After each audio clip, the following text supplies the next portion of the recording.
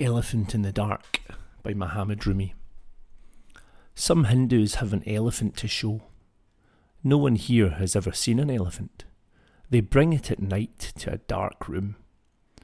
One by one, we go in the dark and come out saying how we experience the animal. One of us happens to touch the trunk, a water pipe kind of creature. Another, the ear, a very strong, always moving back and forth fan animal. Another the leg. I find it still like a column on a temple.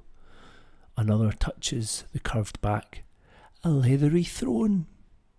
Another, the cleverest, feels the tusk, a rounded sword made of porcelain. He's proud of his description. Each of us touches one place and understands the whole in that way.